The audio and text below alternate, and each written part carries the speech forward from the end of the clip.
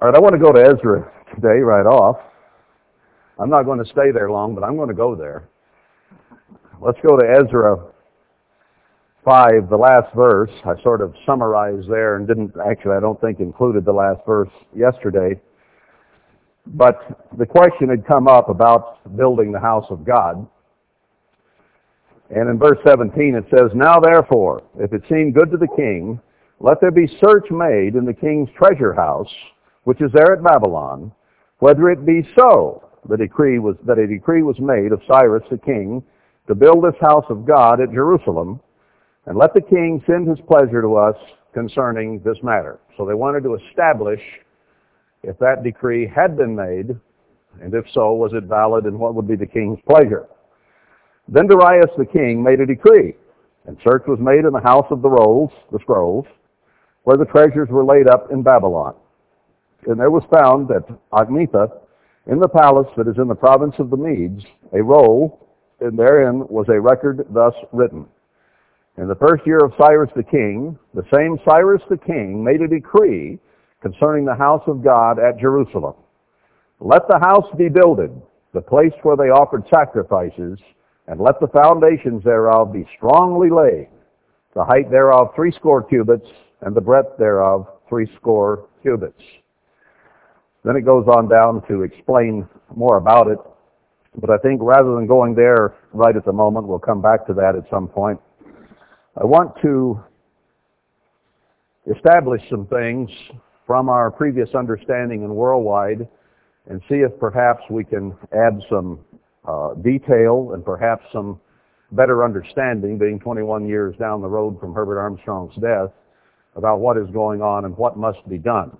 Now, I gave you a thumbnail sketch yesterday, perhaps it was the whole thumb, of events that must occur very soon now in the progress of the church toward the goals that God has set for it. I know I went over an awful lot of scriptures very fast and did not turn to most of them. Most of you are quite familiar with them. We've been there several times, if not many times, to some of them over the last several years. So I was trying to put it in a synopsis or a summary with reference to those scriptures. So if some of you were wondering, well, what does that say? And we're thumbing back and forth trying to figure out where I was going and so on. I apologize for that, but we'll look at some a little more in detail today and go to the scriptures themselves, because I think that we might be able to understand some things better than we have heretofore, even in the last 2 or 3 years. Let's review for a moment the old worldwide view we had of the end times. And I think that I can say it in a few sentences, and that is this, that we had our telephone network all figured out, and a call would be made to all the local churches, who then had a local network, and certain ones would call others, and just before all hell broke loose, I don't think we said it that way, but basically that was the idea in this country, we would all jump on a 747 and fly to Jerusalem, and there we would stay for, 30 days or 45 days, whatever it was there with Daniel 12, and then have either 30 or 45 days to walk to Petra. And then this country would go down, and we would be protected, and we were also kind of looking for 144,000 people to be in the church, because as we built at feast attendance to 70, 80, 90, 100,000, for some reason we got to thinking, or somebody said, well, when we get to 144,000, this will happen because that'll be the first fruits. Very naive, because Paul called the people of Achaia the first fruits of Achaia, and several places referred to the early New Testament church as being part of the first fruits, as indeed Hebrews 11 includes people even from the Old Testament in that number. 144,000 are the first fruits, Revelation 14:4. No more, no less. That is the number in the first resurrection. 144,000 who are the bride of Christ is described in Revelation 19 and 20. So we're not waiting for that number. In fact, now that we understand, the church, most of it, is going into the tribulation, and only a small remnant a little smaller than 10%, will be gathered and will be the ones God works with as his faithful remnant here at the end time. Therefore, we can say, I think, with confidence, that this church or that church or another church is not the Philadelphia church and their members are going to be protected while all you Laodiceans out there are going into the tribulation. That is not the way the Scripture reads. In fact, the Scripture reads that God will gather his remnant from all the four corners of the earth. And I firmly believe at this time that there are faithful people scattered throughout all the organizations, and some that are in no organization formally are still remaining faithful to God's Word and to his truth and are still seeking and learning and trying to overcome and grow. It isn't exactly the amount of technical knowledge and truth we have that counts. Where do you read that in what God told the seven churches? Doesn't say it.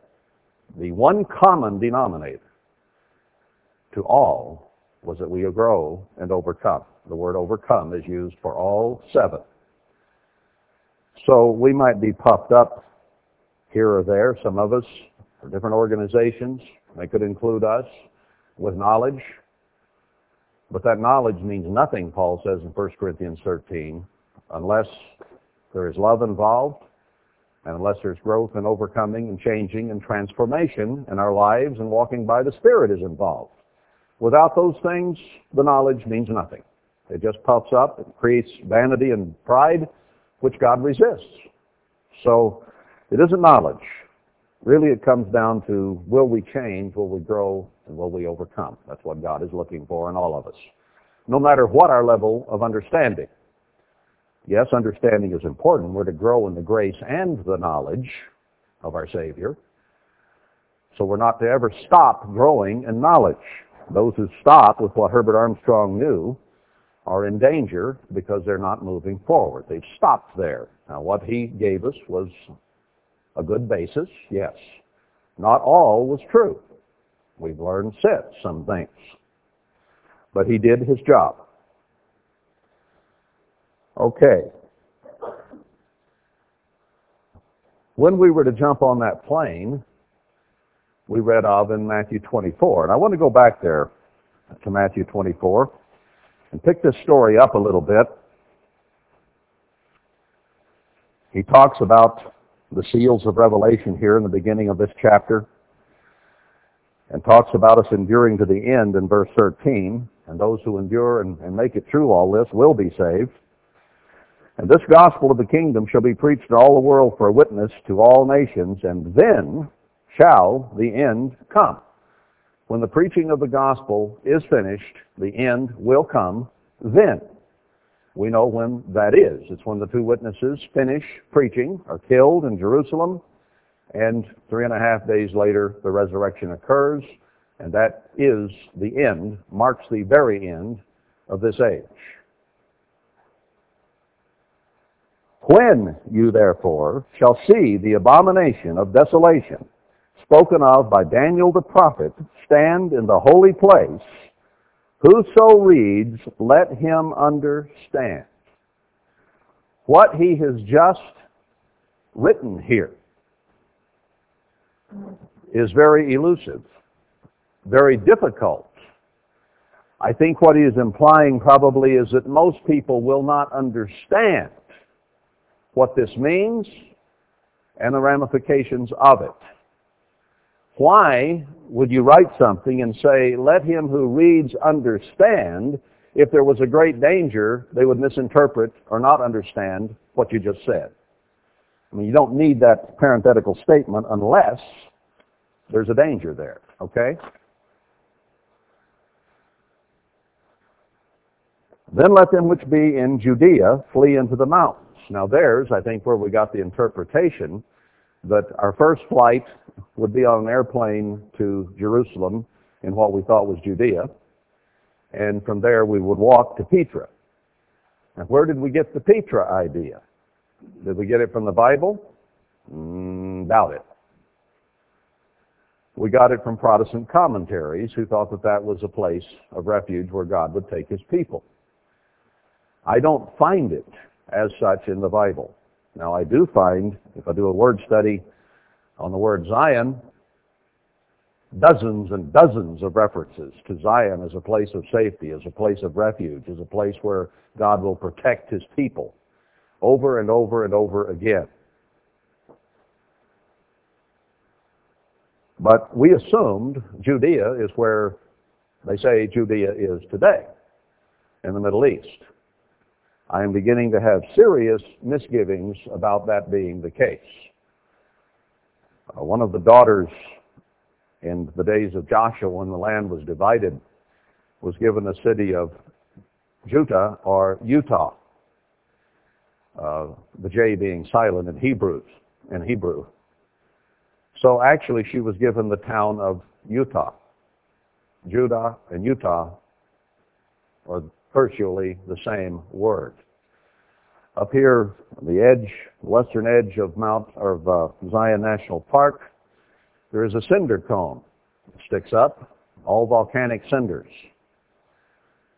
It's called Fire Pit Knoll, I think, in park nomenclature.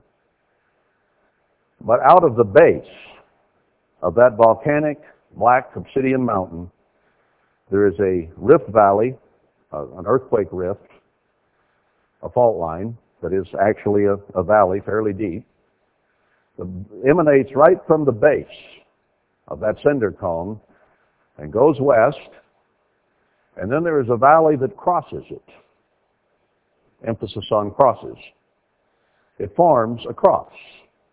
It is a taw in Hebrew, a T or a taw, and it comes right out of that volcanic cinder cone. I am coming to believe that that may have been the original Mount Sinai, and that the cross of Christ has its base right in it as a geological formation. That Utah and Judah were the same thing. We're going to see some scriptures that might be difficult to interpret any other way. Why did God begin the end-time church in the southwestern United States? Well, he began it up in Oregon, actually, but then he moved it to a land of traffic and merchants, as Ezekiel 17 says. And if God started it in this area, and the former temple was built nearby, would it not stand to reason that what he had started here, he would finish here? Now, I can't give you chapter and verse on that, but that's a matter of logic and what God tends to do. And where is the end-time church of spiritual Judea today? Mostly in this country. Now, there is a plethora of backup information to what I just said, and I'm not going to take time to spend the next 6 hours laying all of that on you, about geological formations, about place names, about history. I'll give you maybe a few scriptures before this is done that might tie in with it, but that's for another time and place and way. Well, maybe not different place, but a different time and different approach. But here in Matthew 24, we see the abomination of desolation spoken of by Daniel the prophet.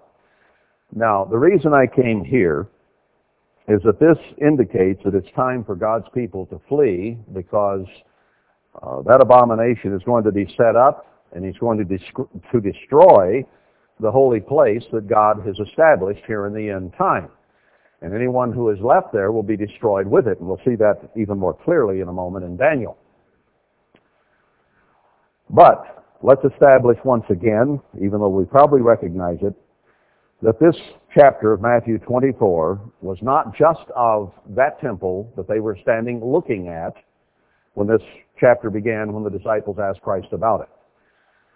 This chapter culminates in the return of Christ. So it was not just a prophecy of that temple they were looking at being destroyed in that day, which did happen in 70 A.D., and it's been gone ever since, not rebuilt.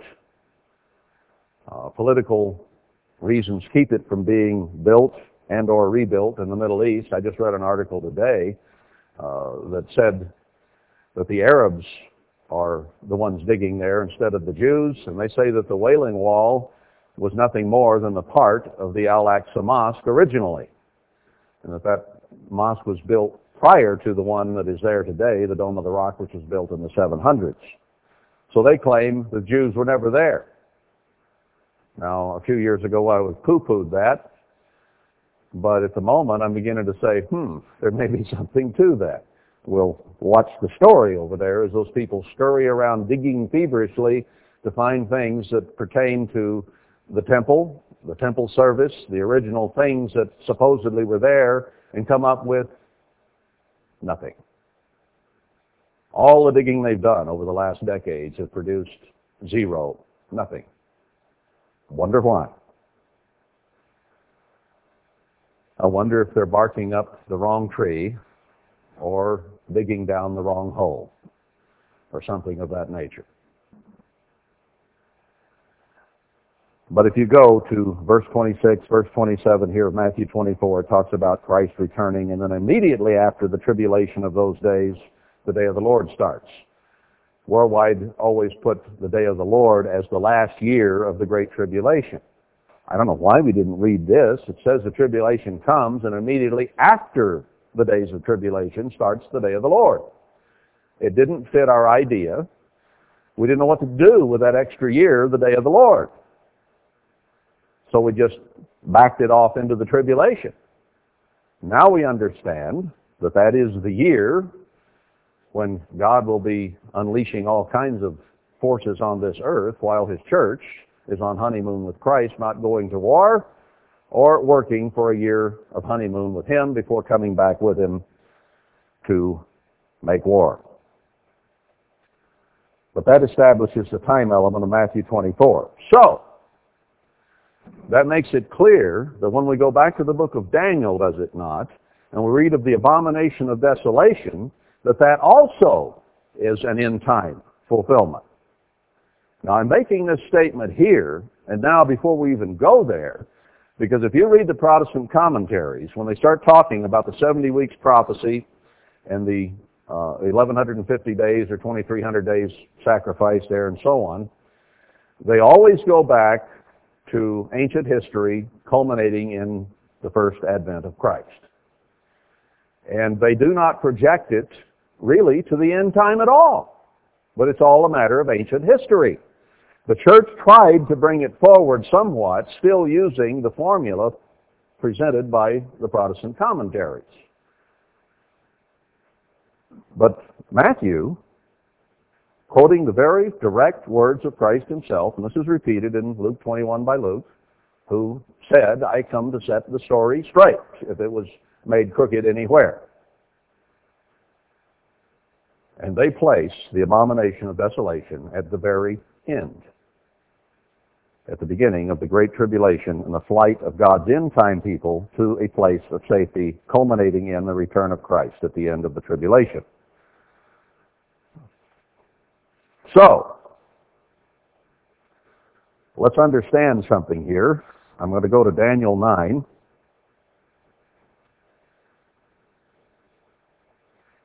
Here is the situation where it's the first year of Darius. You'll recall Haggai, or the beginning of the book of Haggai, is in the second year of Darius. So a little bit of a time frame difference there, about a year later. But this is in the first year of Darius where Daniel is making a prayer. And it says that it's in the first year of his reign, I, Daniel, understood by books the number of the years whereof the word of the Eternal came to Jeremiah the prophet, that he would accomplish 70 years in the desolations of Jerusalem. So Daniel had been reading the scroll by Jeremiah, and he understood, because he had been taken captive, had been made a eunuch, along with Shadrach, Meshach, Abednego, and others of the princes of Judah. And he began reading Jeremiah, and understood, from reading that, Jeremiah 25, 29, somewhere through there, that captivity would last 70 years. And at the end of 70 years, God would lift the penalty of being under the Babylonian yoke, and that they would begin to return to Judah. wherever that was. But it would be accomplished in 70 years. Okay? Now, hold your finger there. And since Daniel is an end-time book, let's go back to Zechariah. We've been here many, many times, but this is germane to the story. Zechariah was written and started, Haggai wrote over a period of several months. And the book of Zechariah begins in the 8th month in the 2nd year of Darius, same year, a year after Daniel had written what he wrote in Daniel 9. So Zechariah began his story right in the middle of Haggai's story. So they are part and parcel together as prophecies. He starts out by saying, don't be as your fathers. This was written right at the end of the 70-year prophecy of Jeremiah, at the end of the Babylonian captivity.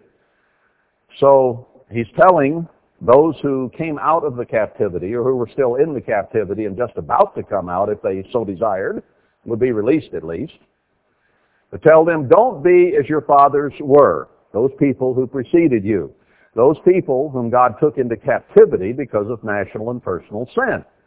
Don't be like them.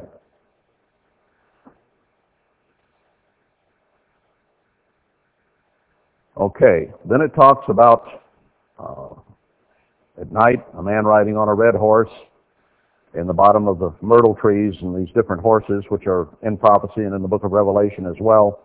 And I don't want to go there, but I want to come down to verse 12. It said the earth sits still and is basically at rest. Hasn't actually erupted into World War III yet, I believe is the meaning here.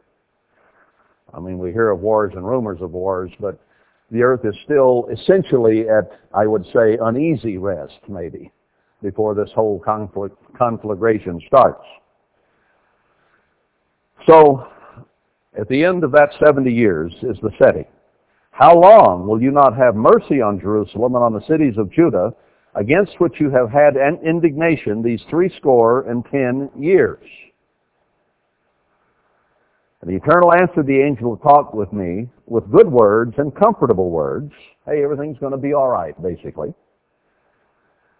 So the angel who communed with me said to me, cry you, or preach, or say, or speak, saying, thus says the Eternal of hosts, I am jealous for Jerusalem and for Zion with a great jealousy. He's a jealous God. Now, he punishes his people when they sin, but he still loves them and is jealous of them and for them.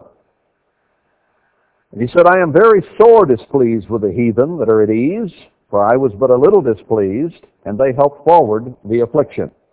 Therefore thus says the Eternal, I am returned to Jerusalem with mercies. My house shall be built in it, says the Eternal of hosts, and a line shall be stretched forth upon Jerusalem. Now, Haggai talks, and that is the message of Haggai, to Zerubbabel and Joshua, who can easily be proved to be the two witnesses at the end of the age that the temple is to be built. And that Jerusalem has to be built, that a line will be stretched upon it. Now, we've used the code words Jerusalem and Zion from Hebrews 12 to show that that is talking, first of all, to the church. So there has to be a spiritual temple built, and we're to be the vessels of that temple. And our bodies are the temple of the Spirit. So we understand the spiritual side of that, don't we? But is there possibly a physical side to that as well? Is there more meaning here than perhaps we have seen, because we didn't think that we were to go to Jerusalem in the Middle East and build a temple? The Jews have aspirations of doing that, and we hear all kinds of rumors about it from time to time, but the Arabs are blocking it in any case. So we keep thinking, when? And of course the world is looking there and saying, when this temple is built, all these things are going to happen. And I believe that the Antichrist will probably set up headquarters there and say that is the capital of the world and always has been. But remember that Satan is a master counterfeiter. And whatever God has made, wherever he has made it, you can bet that Satan will have counterfeited it in some way.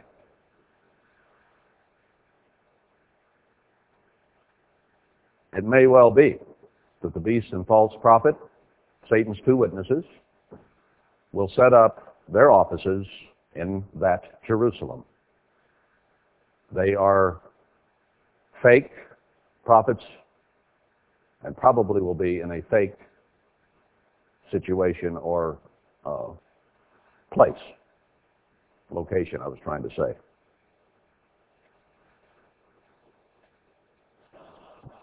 But this is an end-time prophecy in Zechariah. You can go over and read about Joshua. You can read about Zerubbabel. Go to chapter 4, verse 14. I referred to this yesterday and did not read it, but then he said, speaking of these two, were standing, these two olive trees on the sides of the candlestick. Who are they? These are the two anointed ones that stand by the Lord of the whole earth. And there is no such other expression in the Bible that this could possibly be referring to than Revelation 11. And Revelation is indeed an end-time book, and speaking of those events culminating in the return of Christ. And in fact, those two witnesses mentioned there are killed in the streets of Jerusalem 3.5 days before Christ returns. So this section is unavoidably tied together with end-time events. It is not just ancient history, whatever, but is part of the prophecies of the end time. Okay? What I'm establishing here is that what Daniel was saying in Daniel 9 about the end time, and we'll show even a reference to the end time there in just a moment. What he was referring to when he read about the captivity and the 70 years is also an end time thing. Because he had just gone through that 70 years and says, what does it mean? What's next? And then the angel came and started giving him information. So he had read that. Okay?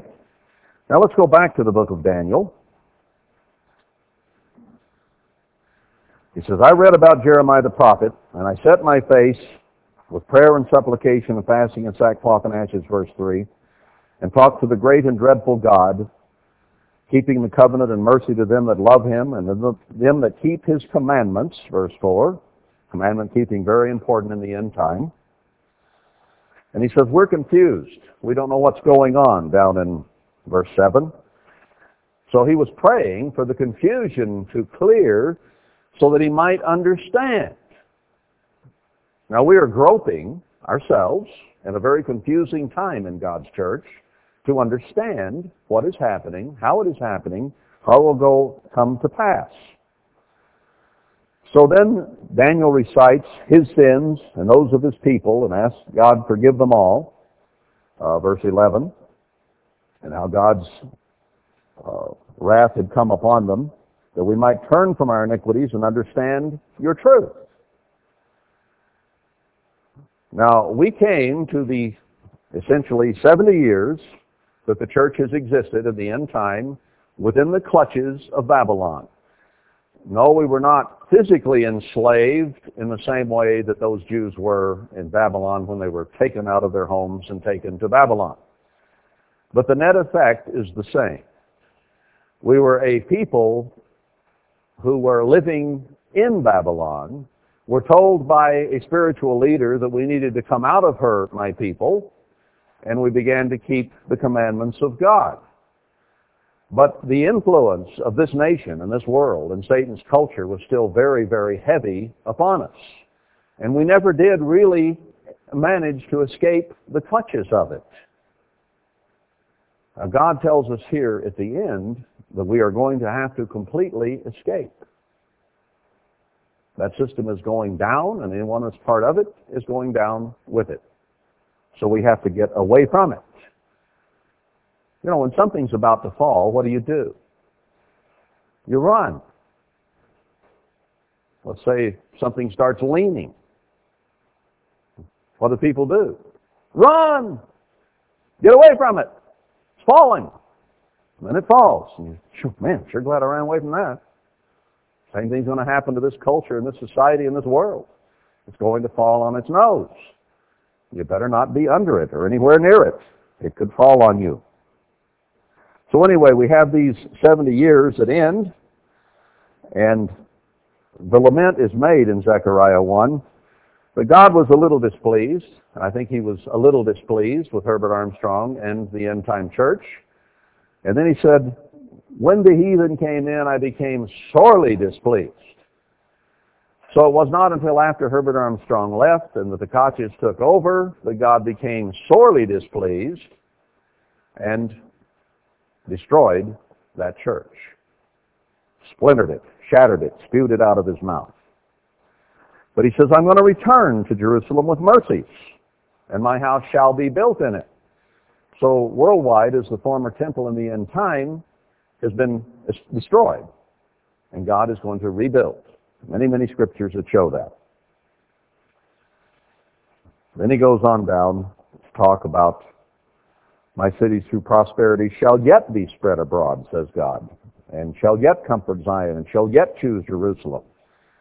Then he talks about the villages or towns without walls that will be built in the next chapter.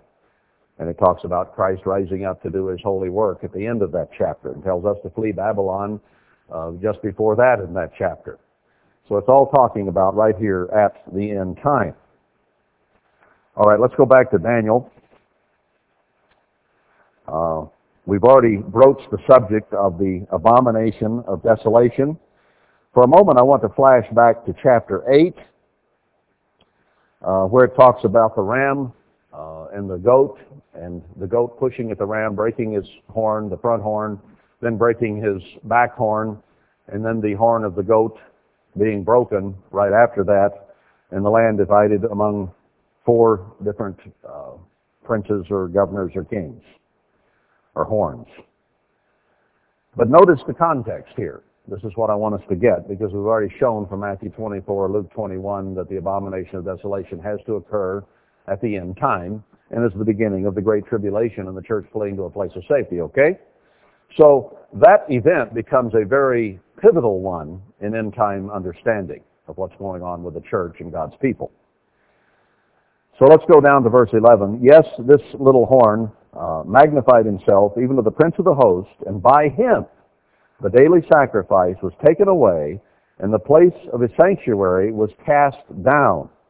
And an host was given him against the daily sacrifice by reason of transgression, and it cast down the truth to the ground, and it practiced and prospered.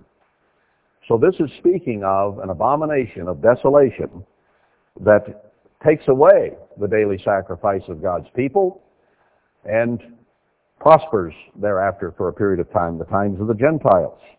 Then I heard one saint speaking, and another saint said to that certain saint which spoke, how long shall be the vision concerning the daily sacrifice and the transgression of desolation, or the abomination of desolation, in different words, speaking of the same event, to give both the sanctuary and the host, the people, to be trodden underfoot? And he said to me, to 2,300 days, then shall the sanctuary be cleansed. My margin says in the Hebrew that means evenings and mornings, or morning and evening sacrifices, and it did talk about the sacrifices being taken away. So possibly 1,150 days here. What is the time setting? The time setting is when the sanctuary is defiled, and how long will it be before it is cleansed? Well, we know that from Matthew 24, that when the abomination of desolation is set up, that is the time for the church to flee, and then you have a 1,260-day or 3.5 year or 42-month period of time known as the Great Tribulation, in which the witnesses will preach, and so on. So this sanctuary is defiled at the setting of the abomination of desolation, and it will be defiled for apparently 1,150 days. Now, we also know that at least by the beginning of the Great Tribulation, there will be a change in the cycles of the heavenly calendar, and we'll go back to a 360-day calendar at that time. Maybe before, but at least by the time it starts, otherwise all the prophecies cannot fit together. So, if you use a 360-day year, which will be in effect by then, when this prophecy takes place, that's 3 years, 70 days. then the sanctuary will be cleansed. Now we know the tribulation lasts 3.5 years. So sometime into the tribulation, just before it ends, it appears the sanctuary is going to be cleansed. Because it started when it was defiled, okay? So it has to be thereafter. I think that's pure and simple. Now, that is some insight into the abomination of desolation. I want to go to verse 17 for a moment. So he came near where I stood, and when he came, I was afraid and fell upon my face. But he said to me, understand, Daniel, for at the time of the end shall be the vision. So they can go back and try to apply this to Antiochus Epiphanes and come forward to Christ, and certainly there could be a former fulfillment based on Christ's coming, but the ultimate and final fulfillment of this prophecy has to be the time of the end, or words have no meaning. The things Daniel wrote have no meaning if that is not the case, because the angel told him, this event is at the time of the end. Any more questions on that? You can go to your Protestant commentaries all you want, and you can read about the decree of Artaxerxes, and you can read about Christ coming and so on the first time. And yes, there could be a former fulfillment. But the final one, and the only one really that counts for you and me, is the one just ahead. That other's past history. Christ has come and gone, and is coming back. And we may live, some of us will be alive and remain, to see that event. Some of us will die before then. But it's going to happen. So this is the fulfillment I am most interested in, okay? It has to do with me and you. All right. Let's go to Daniel 9 then, back to Daniel 9. This is where we started, showing that at the end of 70 years there would be a release. We've gone to Zechariah and shown that there is a 70-year period that is similar to this at the end time.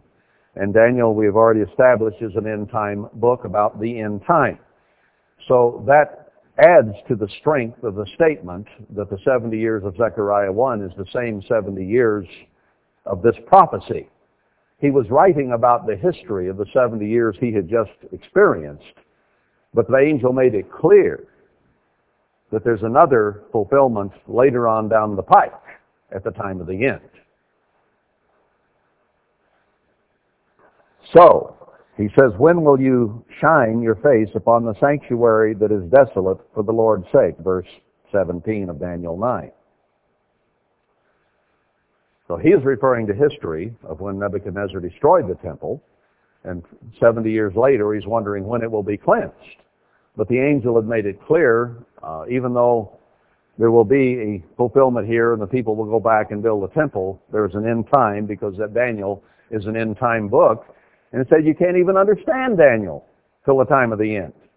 Protestant commentaries started writing back in the 1800s, trying to explain the book of Daniel, and God said it had been sealed. So you can't put too much stock in what those people have to say, okay? We need to understand it as God's people with His Holy Spirit in the light of the end-time church, which they don't understand, and the failure of worldwide and the reestablishing of a remnant temple.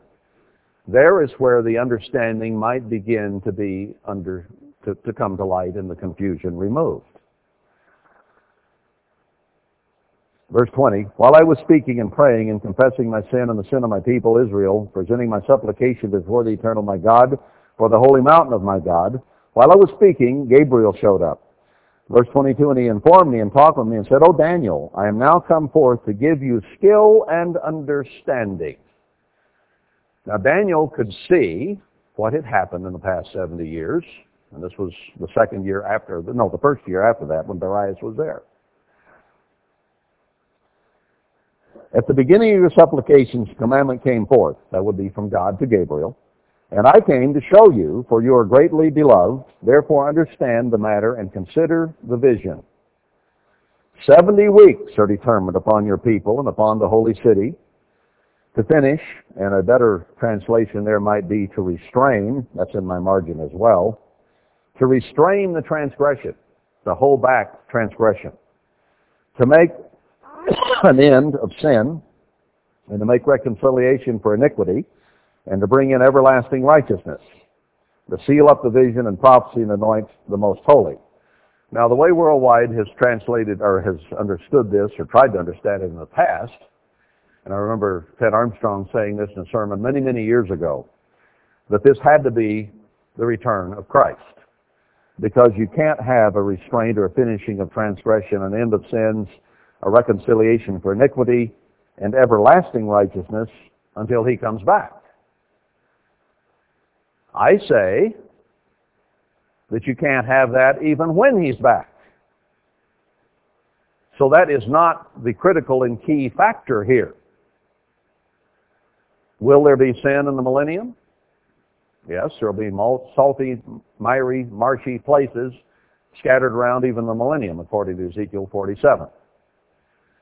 There will be unjust, foul, evil people still on the earth when the holy city, the New Jerusalem, is here.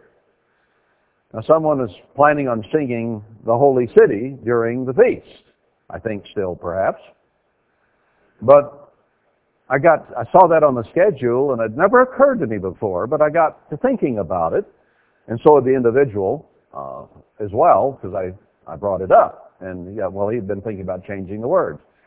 It talks about the streets, the gates are open wide, and all who will might enter, and no one is denied. Huh? What does it say back in Revelation? It says the holy city will be here, and the unjust and the thieves and the polluted and the unclean will not be allowed to enter. They'll still be around when the holy city is here.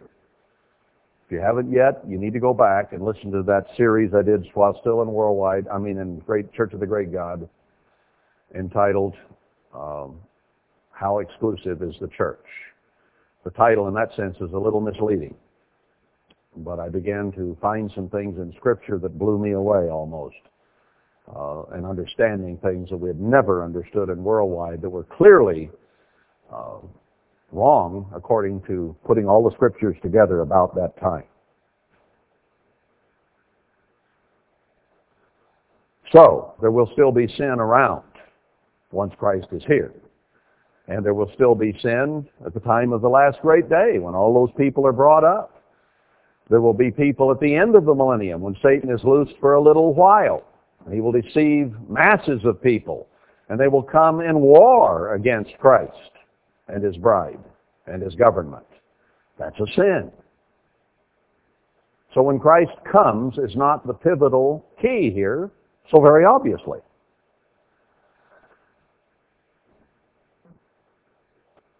There is, where did I see that this morning? Was it here in this context?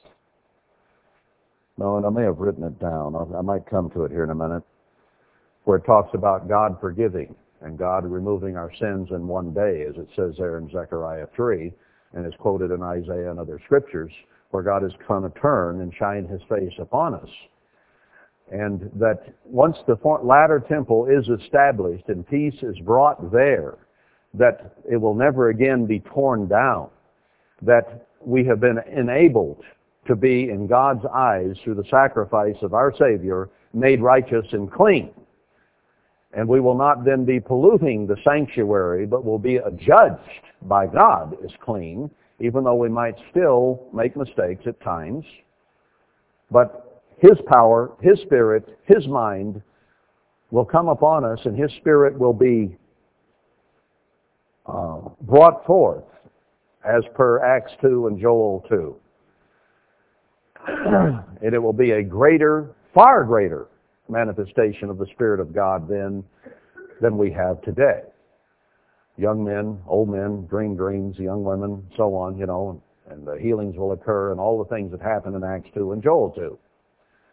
So a change will be made prior to Christ returning. I think that's important to recognize as we begin to examine this. And to seal up the vision and prophet, or prophecy it says in the King James, but prophet is better, and to anoint the most holy. And I've done some checking, and that could mean the most holy ones, those whom God has anointed. Now Christ has already been anointed. He was anointed long ago. So this is talking about a different anointing. Well, who was anointed at the end to finish the work of God? The two. It could be very much a reference to them, because through them the latter temple is built, and God then begins to dwell in it and to show mercy, forgiveness to it. Could that be possibly the explanation to this? Remember, it doesn't go all the way back to Artaxerxes and Christ's first coming. This is an end-time prophecy. Know therefore and understand that from, all right, it pinpoints the beginning of when this prophecy begins to take effect. Know therefore and understand. This is important, in other words. Get this. Grasp this. Understand this. Don't miss this. That from the going forth of the commandment to restore and to build Jerusalem unto the Messiah the Prince shall be 7 weeks, 62 weeks. The street shall be built again, and the wall or the ditch, better translated, even in troublous times. So, at the time of the end, there will be a command given to build Jerusalem. And that's the time that this prophecy actually begins. The final fulfillment of it. As I say, there could be a former fulfillment, but there's always a latter day fulfillment. We've already established that this is an end-time prophecy and what will happen to God's people in the latter days. So there will come a command to build Jerusalem. I want to flip back to Jeremiah just a moment. This is a very interesting scripture. Jeremiah 9, God is saying what he will do to Jerusalem. Verse 11. Jeremiah 9, verse 11. And I will make Jerusalem heaps, or piles of rubble, and a den of dragons. Lizards will live there. And I will make the cities of Judah desolate, without an inhabitant.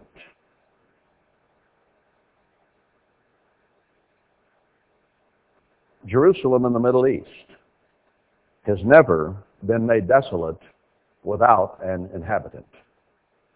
The cities of Judah there, even though Judah was taken captive if they were there, those cities were never made completely desolate. People were left behind by Nebuchadnezzar to do the farms and so on. He also brought in Gentile peoples from other places to fill in the population to be sure there was agriculture and commerce going on so that it might be taxed. Well, those Gentiles are not lizards, nor were the Judeans who were left behind. That city has been there since it was established there, and it has never been without inhabitants, nor have those villages and towns around it. So how does this ever get fulfilled? And in fact, what does he say in the very next verse? This is something, apparently, that is difficult to understand. What does it say? Who is the wise man that may understand this? It isn't in your history books. If it pertains to that city, it's a head-scratcher, because that has never historically happened. So it raises a major question. Who can possibly understand this? And who is he to whom the mouth of the Eternal has spoken, that he may declare it? For what the land perishes and is burned up like a wilderness, that none passes through. Who can understand this and declare that that's what would happen and it would become a den of lizards and not people. Big question. Then he talks about scattering the people among the heathen, verse 16. So there is something to do with history and with the city of Jerusalem and Judea that is a head-scratcher. Okay? I'm not going to try to establish any more than that at this juncture, except that that city over there has never gone through this, and that's why it is a head-scratcher. So there must be an alternative explanation of some kind, somehow, somewhere, and someone must come to understand that and then be able to declare it. I think I know a man at this point who has very likely come up with the answer to that and has imparted that information to us, and I believe that an answer is forthcoming pretty shortly. Of an original Jerusalem, the original site that has been made absolutely desolate, and all the towns and cities around it have been made desolate, and even covered to the point they cannot be found, and today are a den of dragons and lizards, and that Jerusalem must be builded in her place, her own place. Let's go back to Zechariah for a moment. I always forget this one. That's chapter 12. It talks about a burden, a heavy saying, in other words, the beginning of chapter 12 of Zechariah, about Israel. The burden of the word of the Eternal for Israel, says the Eternal, which stretches forth the heavens and lays a foundation of the earth and forms the spirit of man within him. Now there's a declaration that there is a great God who could create and did. He didn't say, this is the Lord saying this, but he made a statement there, which I think is important, because here at the end time, God is going to make it known who he is. And when all those prophecies of Ezekiel begin to take place, Isaiah, Jeremiah, and all the others as well, but I mention Ezekiel especially because he says dozens of times, for they will know that I am the Lord. So this is a statement of being. Behold, I will make Jerusalem a cup of trembling to all the people round about, when they shall be in the siege both against Judah and against Jerusalem. So there's going to come a time when people will burden themselves with Jerusalem, okay? And in that day will I make Jerusalem a burdensome stone for all people. All that burden themselves with it shall be cut in pieces, though all the people of the earth be gathered together against it. Now I ask you, whom is God preparing to use to cut people who burden themselves with Jerusalem? Jerusalem first being the church of God, Hebrews 12. Jerusalem second being a location that they will ultimately destroy when the abomination of desolation is set up, okay? So God's people will be at Jerusalem, and they will not just flee for their lives, but God says in Micah 4 and in Isaiah about, 41 or 42, I forget exactly, where it says, I will make you a new sharp threshing instrument. And he tells Zerubbabel that the mountains will become plains before him. The governments of this world cannot stand before the servants of God when he gives them the power to do what must be done. So those who burden themselves with Jerusalem, it is shown in other scriptures, are going to be cut in pieces by those whom God has placed in charge. Not by a bunch of Edomite Jews in the Middle East. Okay? In that day, says the Eternal, I will smite every horse with astonishment and his rider with madness. And I will open my eyes upon the house of Judah, and will smite every horse of the people with blindness. And the governors of Judah shall say in their hearts, the inhabitants of Jerusalem shall be my strength, and the Lord of hosts their God. Who will govern Jerusalem at that time? Zerubbabel. He is the counterpart of Moses and Elijah, Zerubbabel and Joshua. So he will be the leading governor of Judah along with Joshua. In that day, this is speaking of the end time when people burden themselves with Jerusalem. Will I make the governors of Judah like a hearth of fire among the wood? Fire will come from their mouths, and people who try to kill them will burn with fire. And like a torch of fire in a sheath. This isn't millennial. This isn't the peace of God and the righteous reign of Christ at that time. This is a time of great terror and horror. And like a torch of fire in a sheath. And they shall devour all the people round about on the right hand and on the left. And notice this. Jerusalem shall be inhabited again in her own place, even in Jerusalem. Why does it write it like that? Well, because Jeremiah said Jerusalem would become desolate and a den of dragons. That apparently there would be a false Jerusalem set somewhere else. And Jerusalem would have to be built and established again in her own original place. That it had been removed. Now there, if that is a correct analysis, is a huge counterfeit of Satan the devil, who has removed the original place of the Garden of Eden, of Jerusalem, and of Zion, and where things actually started.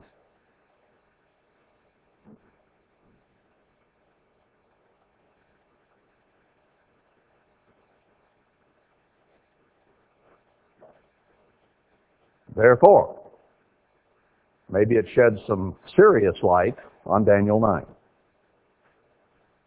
Know therefore, verse 25, and understand that from the going forth of the commandment to restore and to build Jerusalem, there will be a command to restore and build Jerusalem at the end. End time prophecy right here. Zechariah 12 is about as end time as you can get. All right? Now, keep your finger there. We're going to see a little more to back this up. I mentioned yesterday Isaiah 40 through 45 and referred to it but did not turn here. But I said at the time that I wanted to review Daniel a little bit and about some of the prophecies that are written there.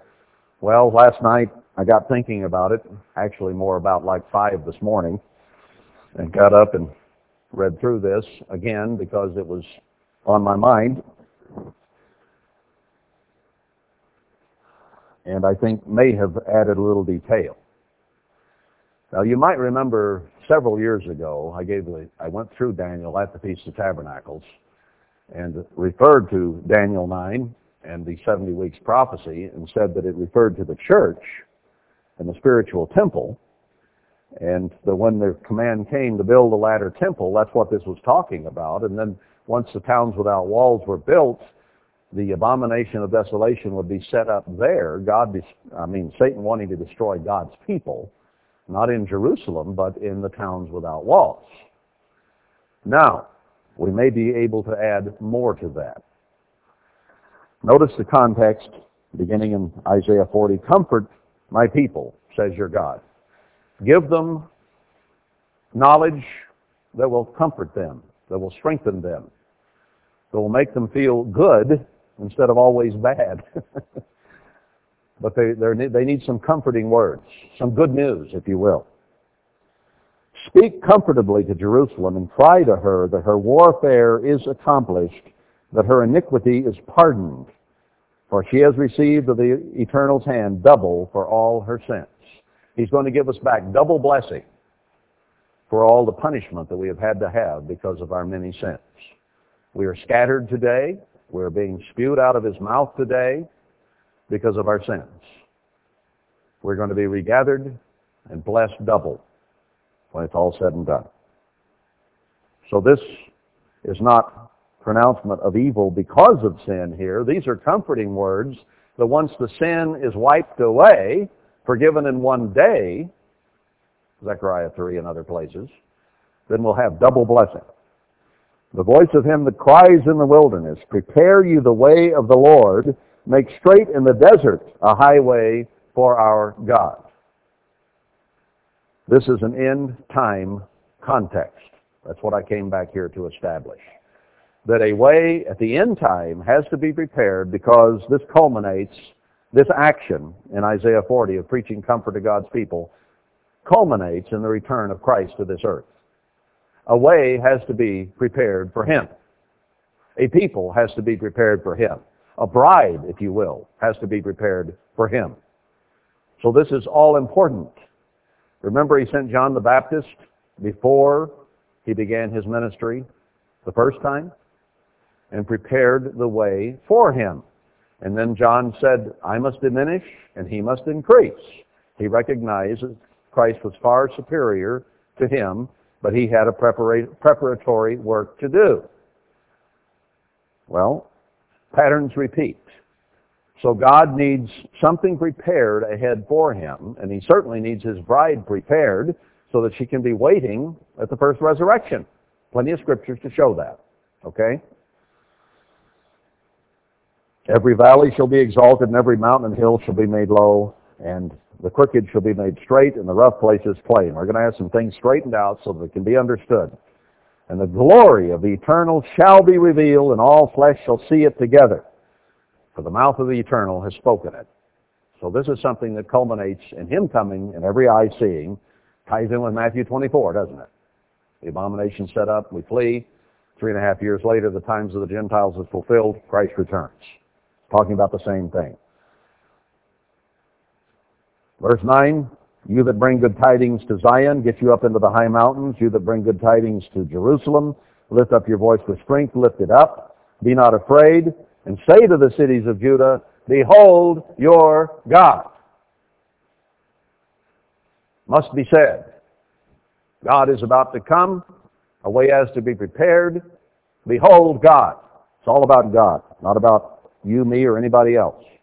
Behold, the eternal God will come with strong hand, and his arm shall rule for him. I think that is a reference to Zerubbabel, who will rule the church just prior to the return of Christ. Behold, his reward is with him, and his work before him, referring to end of Revelation 5, where it talks about his reward is with him to give reward to the prophets and the priests and the saints and so on. So it is an end-time prophecy.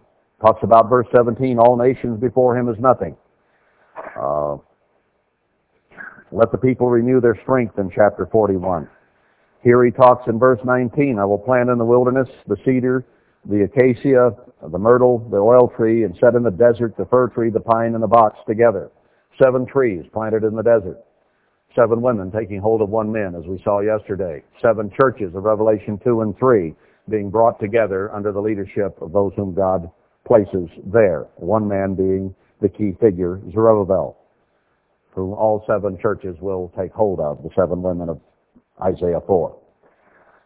It says, verse 25, raised up one from the north, born in the north. He shall come from the rising of the sun, come from the east. So just prior to his coming to where God's people will gather, he will have been in the east somewhere. I don't think that means Asia. I think that means the eastern part of the United States or the primary country of Israel today. All right, we're establishing a context here of the end time. He tells us, fear not. Same thing he tells us in Zephaniah. Same thing he says all through the book of Haggai in chapter 43, verse 1, and in verse 5. And then he says in verse 10, you are my witnesses, says the Eternal, and my servant whom I have chosen. Verse 12, the end of it. Therefore you are my witnesses, says the Eternal, that I am God. So he's speaking of his end time people here. One leader in particular, my servant, but all of us as God's witnesses. Now remember I said yesterday, a little society has to be established to witness that God is God and that he can bring peace and happiness through his Spirit. So that's what Isaiah is talking about here. his end-time people. Verse 14, for your sake I have sent to Babylon and have brought down all their nobles and the Chaldean whose cry is in the ships. Same as Revelation 17 and 18. End-time prophecy. Verse 21, he talks about his people that he's taken out in the desert to give drink to my people, my chosen. This people have I formed for myself, and they shall show forth my praise.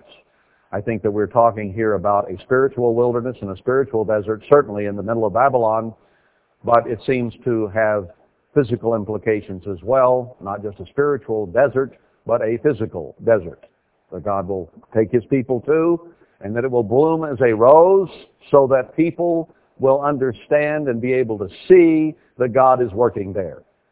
And the two witnesses of Satan are going to hate it with a purple passion because it is truly of the great God. And Satan hates God and God's people.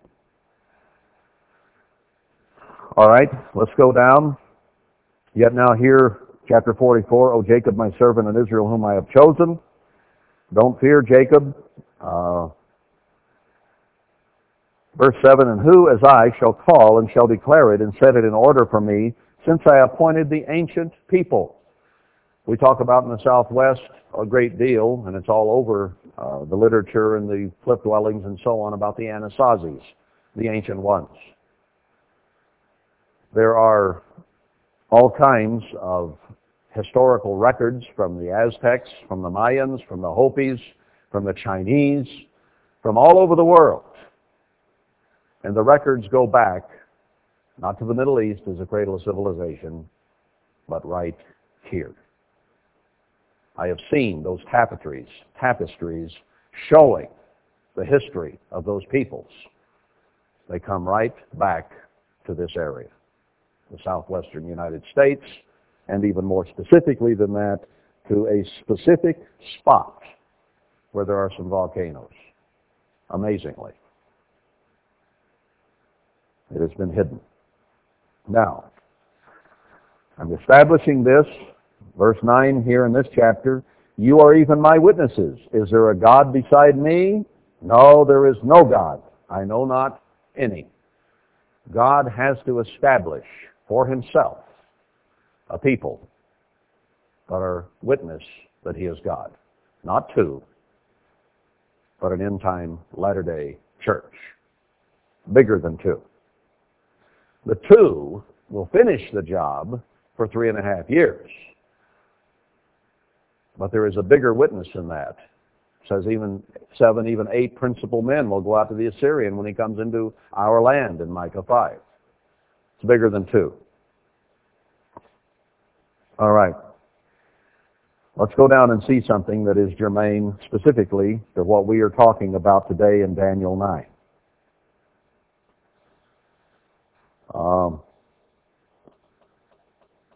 Let's go to 21 of 45, or 44, excuse me. Isaiah 44:21. Remember these, O Jacob and Israel, for you are my servant. I have formed you. You are my servant, O Israel. And we know that physical Israel will not be serving God at the end time, but only spiritual Israel will. That's the reference Paul makes to in Romans 11, the spiritual Judah, spiritual Israel. I have blotted out as a thick cloud your transgressions, and as a cloud your sins. We know that will be done in one day during the time that Joshua has his part in the end-time events in Zechariah 3. Now, in a larger sense, yes, the day comes in the millennium when God will remove as a cloud all of physical Israel's sin. There's always that parallel, church first, physical Israel second. This is first to the church. We'll see that here in a moment. Sing, O you heavens, for the Eternal has done it. Shout, you lower parts of the earth. Break forth into singing, you mountains, O forests, and every tree therein. For the Eternal has redeemed Jacob and glorified himself in Israel. Starts with spiritual Israel, eventually spreads to all physical Israel. Thus says the Eternal, your Redeemer, and he that formed you from the womb. I am the Eternal that makes all things, that stretched forth the heavens alone, and that spreads abroad the earth by myself. Let's be sure we get that.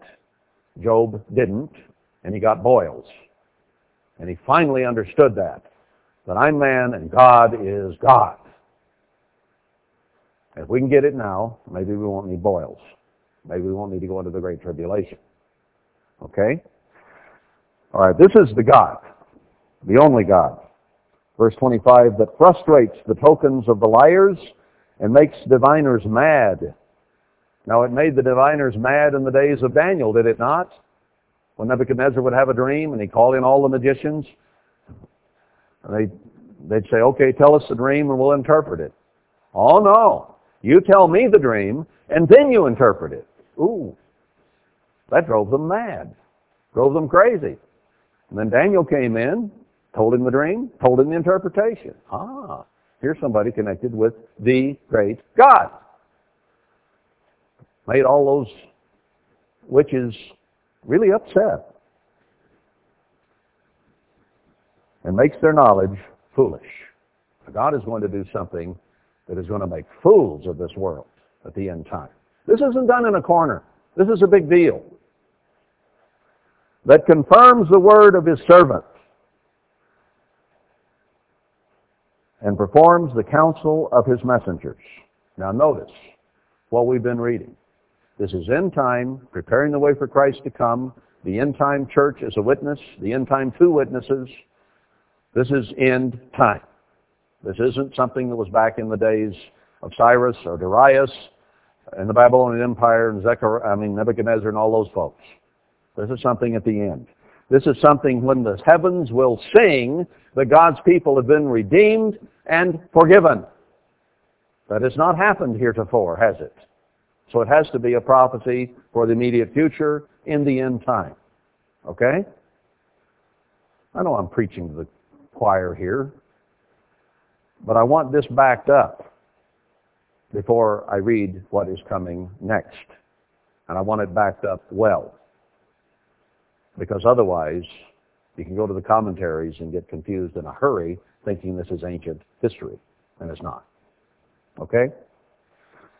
Verse 26, that confirms the word of his servant and performs the counsel of his messengers, that says to Jerusalem, in time, just before Christ comes, there is a Jerusalem over there. It isn't gone. It isn't desolate. It has inhabitants. But this one says to Jerusalem, you shall be inhabited. Does that mean that it is currently uninhabited? I think so. Don't know what else it could mean. And to the cities of Judah, you shall be built. Now, there's cities all over that Israel over there today. I've been there. I've gone to various ones of them. They're all over the place. So they're inhabited. And so is Jerusalem. Went there. People all over the place, crawling like flies everywhere. Full of people. It's Sodom in Egypt. Yes, it is. No Christians there to speak of. True Christians. All right, here's somebody that says to Jerusalem, you shall be inhabited. To the cities of Judah, you shall be built. And I will raise up the decayed places thereof. Decayed, destroyed, gone. What happens when something decays? We got a composter over here. You put stuff in, it comes out totally different. Decayed. And it says in my margin, the waste places thereof. Not just decayed, but laid waste. Nothing there. Wasteland. Doesn't that sound a lot like Jeremiah 9:11? Be desolate, no inhabitant, den of lizards. So somebody here is saying something to Jerusalem about how it has to be rebuilt and re-inhabited. It was desolate. All right? That says to the deep, be dry, and I will dry up your rivers. This place that has been pointed out to us recently has been dried up. It had freshwater lakes on both sides of it. Mediterranean means middle terrain. A terrain or point of land between two pieces of water. The ancients referred to the Atlantic Ocean as the Mediterranean, or the middle terrain between the oceans. I still didn't get that quite right. The Atlantic Ocean was what divided, the ancients said. Steve Collins of United has gone in and showed that there was an Israelite presence all over North America earlier than Columbus. And now the question on the table today is, did it start here, there, and come across to Europe and the Middle East, or did it start there and come here? And I think that it started here and went there.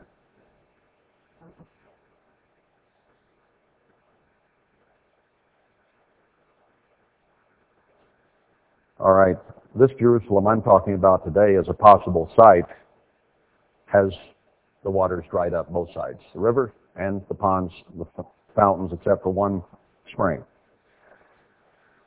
All right, that says of Cyrus, okay? It establishes a Cyrus. Now remember, we're in the end time context here. This isn't King Cyrus of ancient days. This is a King Cyrus who shows up at the end time.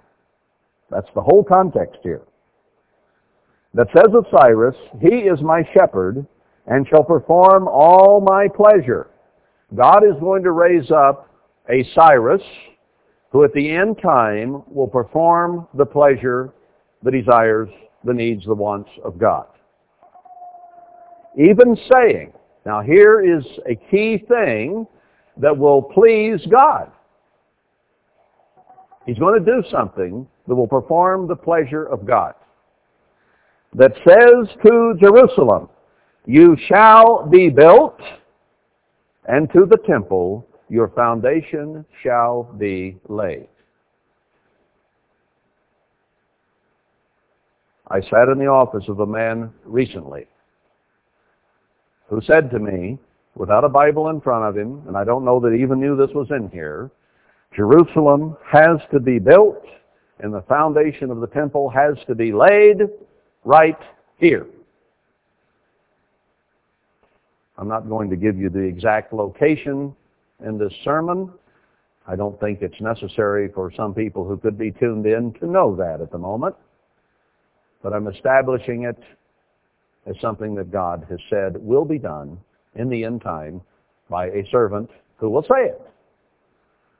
And I got chills when this man said that, because I had recently read it. And then the man said it to me.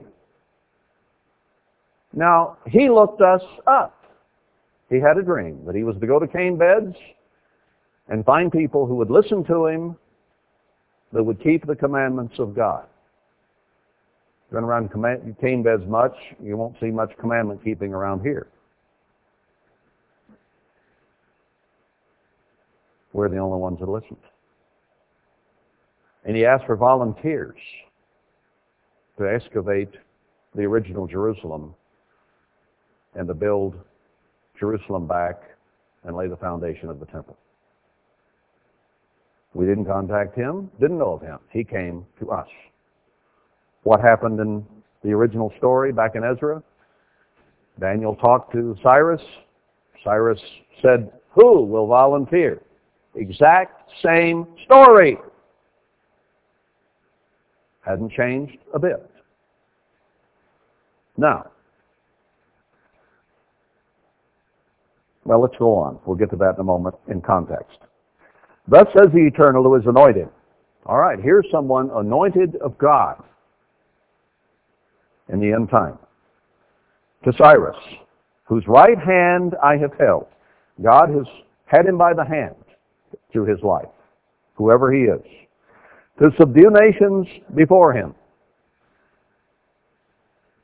I don't know that he will. Now, the original king did destroy nations on a physical level. But here it may be that he is to knock down the lies and deceptions about nations that have existed and the counterfeits that have been set up. Knock down their borders, knock down their histories, knock down the false history that has been promulgated upon us. It might be that. And I will loose the loins of kings, to open before him the two-leaved gates, and the gates shall not be shut. Or hinged gates is a better translation. Remember when the Medes and Persians destroyed Babylon, they diverted the river and went in under where the river flowed through the city. The gates were left open, and they went in and took over the city in one night, the impregnable fortress of Babylon. Makes you wonder about our Babylon today, if there will be some subversion, and it will fall very quickly. Talks about 1 month, 1 day in Revelation 18, doesn't it? Anyway, God is going to take an end-time Cyrus. There is an original fulfillment and there's a final. And he's going to loosen the loins of kings. He's going to loin the loosens, or whatever I was trying to say. In other words, he's going to scare them to death. That's when your loins get loosened and you wet your pants, you know. To open before him the two-leaved gates, or the hinged gates. God is going to show this man something that's going to make the leaders of this world wet their pants. It's going to scare them that badly. And the gate shall not be shut. Remember that what God opens cannot be shut, and what God shuts cannot be opened. Before Cyrus at the end, God is going to open some things up, and they can't be shut up. The world will hate it with a passion, and they can't stop it. The information will get out, and it cannot be put back in the box. The gate can't be closed. I mean, once the horse is out, it doesn't do any good to shut the barn. That's exactly what's going to happen here. I will go before you. So God is going to have an end-time Cyrus, and he is going to proceed ahead and make the crooked places straight, and I will break in pieces the gates of brass and cut in sunder the bars of iron. This man that I speak of says that history has been changed. Now, to think that the whole flow of history had been changed immediately hit me as, wow, how could that be? But you know, right now, we have hundreds of thousands of people, maybe millions, who don't believe that Hitler ever did what he did in Europe. History is being changed before our very eyes, even when there are photos, even when there are people still alive who were there. I talked to people in Miami in the late 60s who had the stamps from the camps on their bodies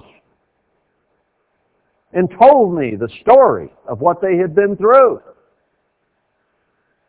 So with eyewitnesses, television, radio, the printing press, hundreds of thousands and millions are having history rewritten before their eyes, and they believe it.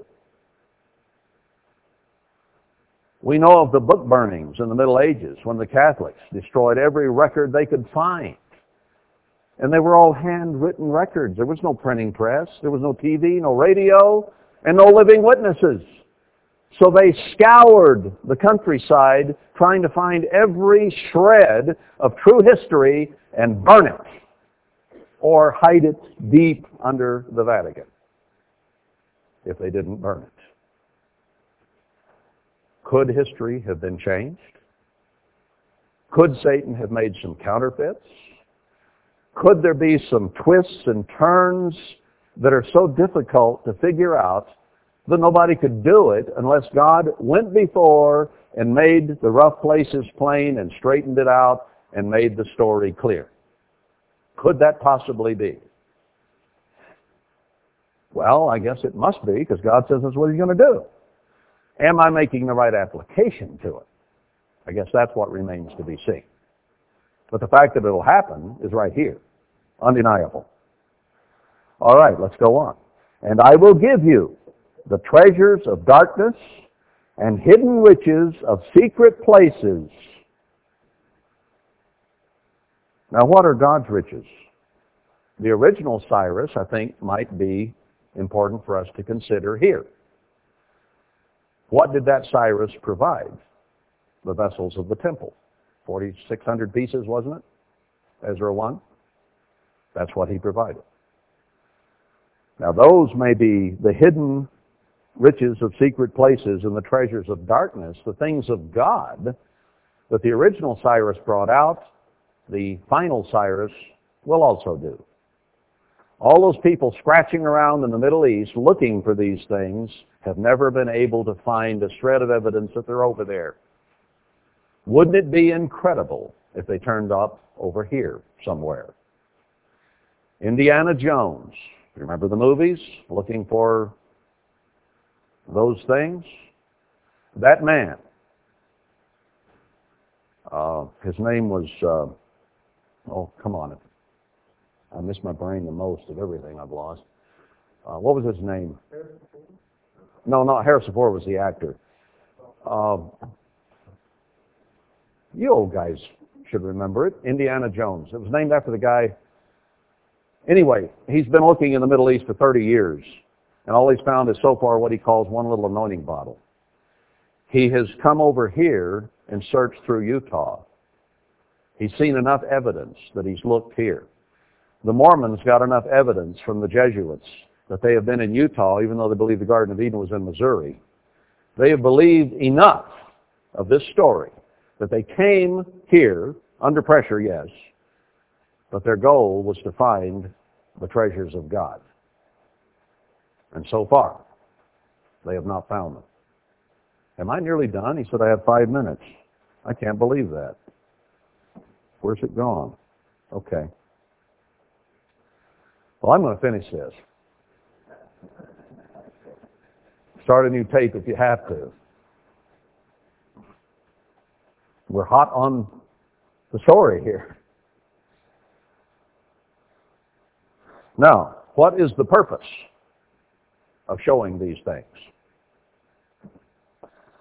I will give you the treasures of darkness and hidden riches of secret places, that you may know that I, the Eternal, which call you by your name, am the God of Israel. This end-time Cyrus is going to be given the riches, the hidden dark things of God that will prove to him that God is God. Even as God, putting Nebuchadnezzar out to pasture for 7 years and eating grass, proved to him that God is God.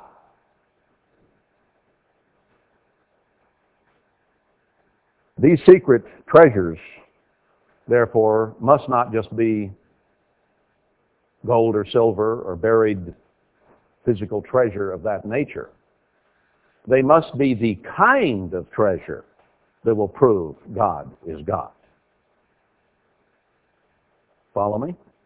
That's fairly simple deduction, because that's what it says. I am the Eternal which called you by your name. I've called you Cyrus.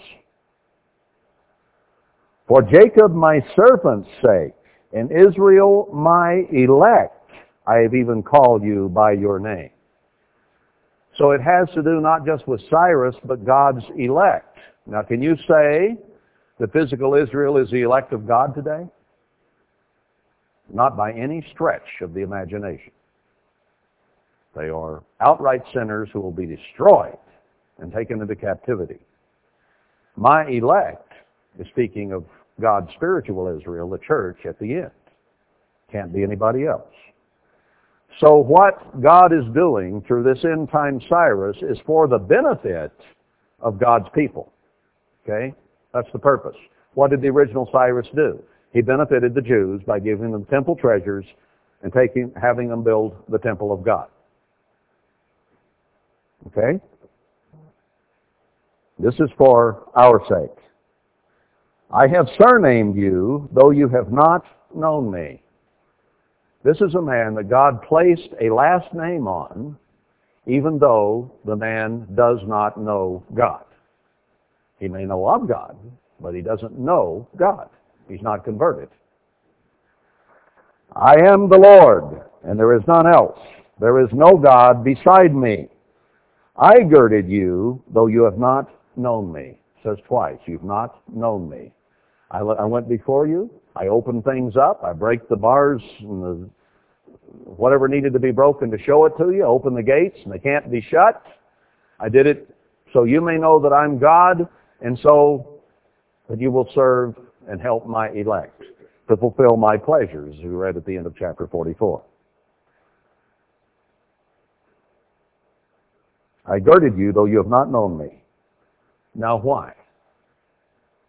That they may know from the rising of the sun and from the west, clear around the earth, in other words, that there is none beside me. I am the eternal, and there is none else. And he goes on in superlatives about what he can do. So the whole purpose of this is to show that God is God. That is what he must do. That is what the end-time witness is all about, is that God is God. So, this Cyrus is going to work hand in hand with the elect of God to show who God is. And that is not done until the end time, when he who forms light and darkness and makes peace and creates evil lets this world know in no uncertain terms who he is. Now, I'm going to draw a conclusion here, which might or might not be right, but I'm going to lay it out here for you to consider. And that is that there is one who has laid the foundation of the spiritual temple, which will be called the house of the great God.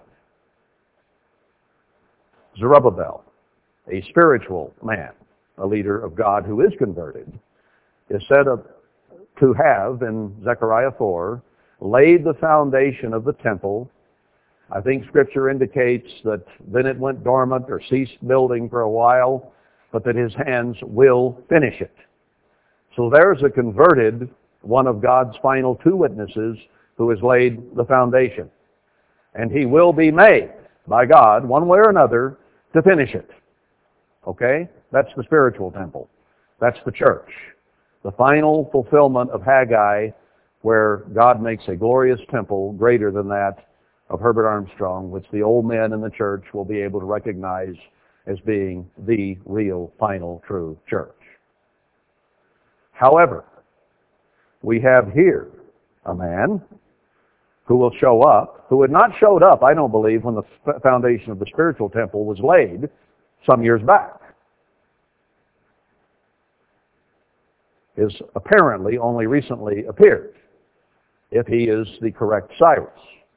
Now, he's said all the right things, done all the right things, and I believe has led us to the right place. That is yet to be proved, so I don't know that for certain.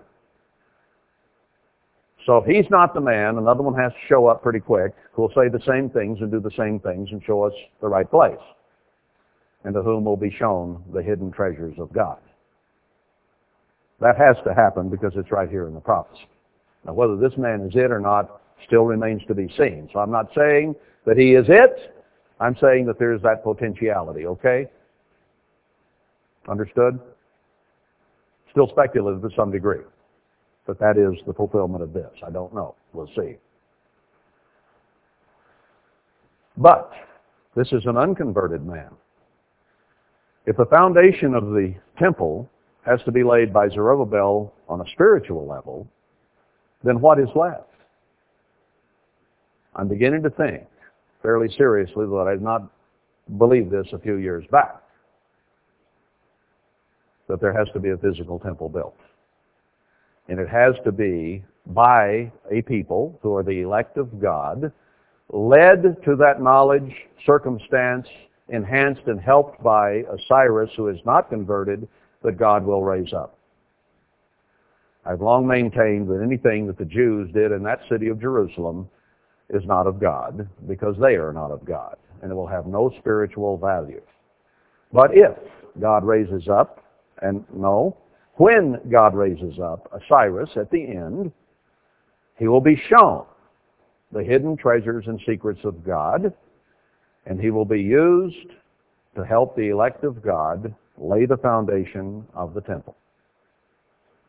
That, to me, in this context, would have to indicate a physical temple and a physical city of Jerusalem in a desolate place that is the den of lizards today and has no inhabitants. The present Jerusalem in the Middle East does not qualify. As Zechariah says, it has to be established in her place, her own place, her original place. That leads me to think that the original site of ancient Jerusalem has been removed by deception and a counterfeit built. We shall see. But when they inquired in the book of Ezra, that verse we read at the end of chapter 5, beginning chapter 6, was such an order given? I wanted today to go through, talk about the abomination of desolation. We didn't finish that, did we? How much is on that tape now? Maybe I'll get there next time I speak. I want to finish that. But what I wanted to establish here is that in Daniel 9, it says that there will be a command in the end time to build Jerusalem. So we've gone to scriptures to show that there is indeed prophecies of such a command here in Isaiah and in Zechariah and in Zechariah 12, not just Zechariah 2, 3, and 4. I think there is a very strong basis for an indication that Daniel 9 is talking exclusively in its final fulfillment of the end time, and that 70 weeks will begin at the time that all this comes together and a command is made to build physical Jerusalem in her original place. And that the temple will be built there, not at the Wailing Wall that the Jews and the Arabs are arguing about today. It will be in the land of Israel, the promised land that we inhabit today. What is the most blessed land on the face of the earth? Could you plug any nation into that blank other than the United States of America? This is part of the promised land that God promised to Abraham. And I will even take that statement a little bit further and say that it appears very, very likely that it is also the original promised land. It is a verdant land, a productive land, a beautiful land. It says in the Psalms about Zion, we sing about it, the joy of all the land. For those of you who have not seen this place where God has placed His name called Zion today, you ought to go there and look at it. It is awe-inspiring. God built it, and it is the joy of the land. Is this the place, or is it that little dump of a hill with a cemetery on it on the side of that Jerusalem that it is even worthy of note? It's just an ugly little hill, maybe 10 feet high, that goes down into the valley there. How could it ever be described as a joy of all the land? No way. Something is amiss. Something is wrong with the picture that we have had. I think we're on the verge, through a modern Cyrus, of discovering some things that are going to turn this world on its end. And isn't that really what the Bible says must happen? Let's leave it there for today and go back to Daniel 9 again.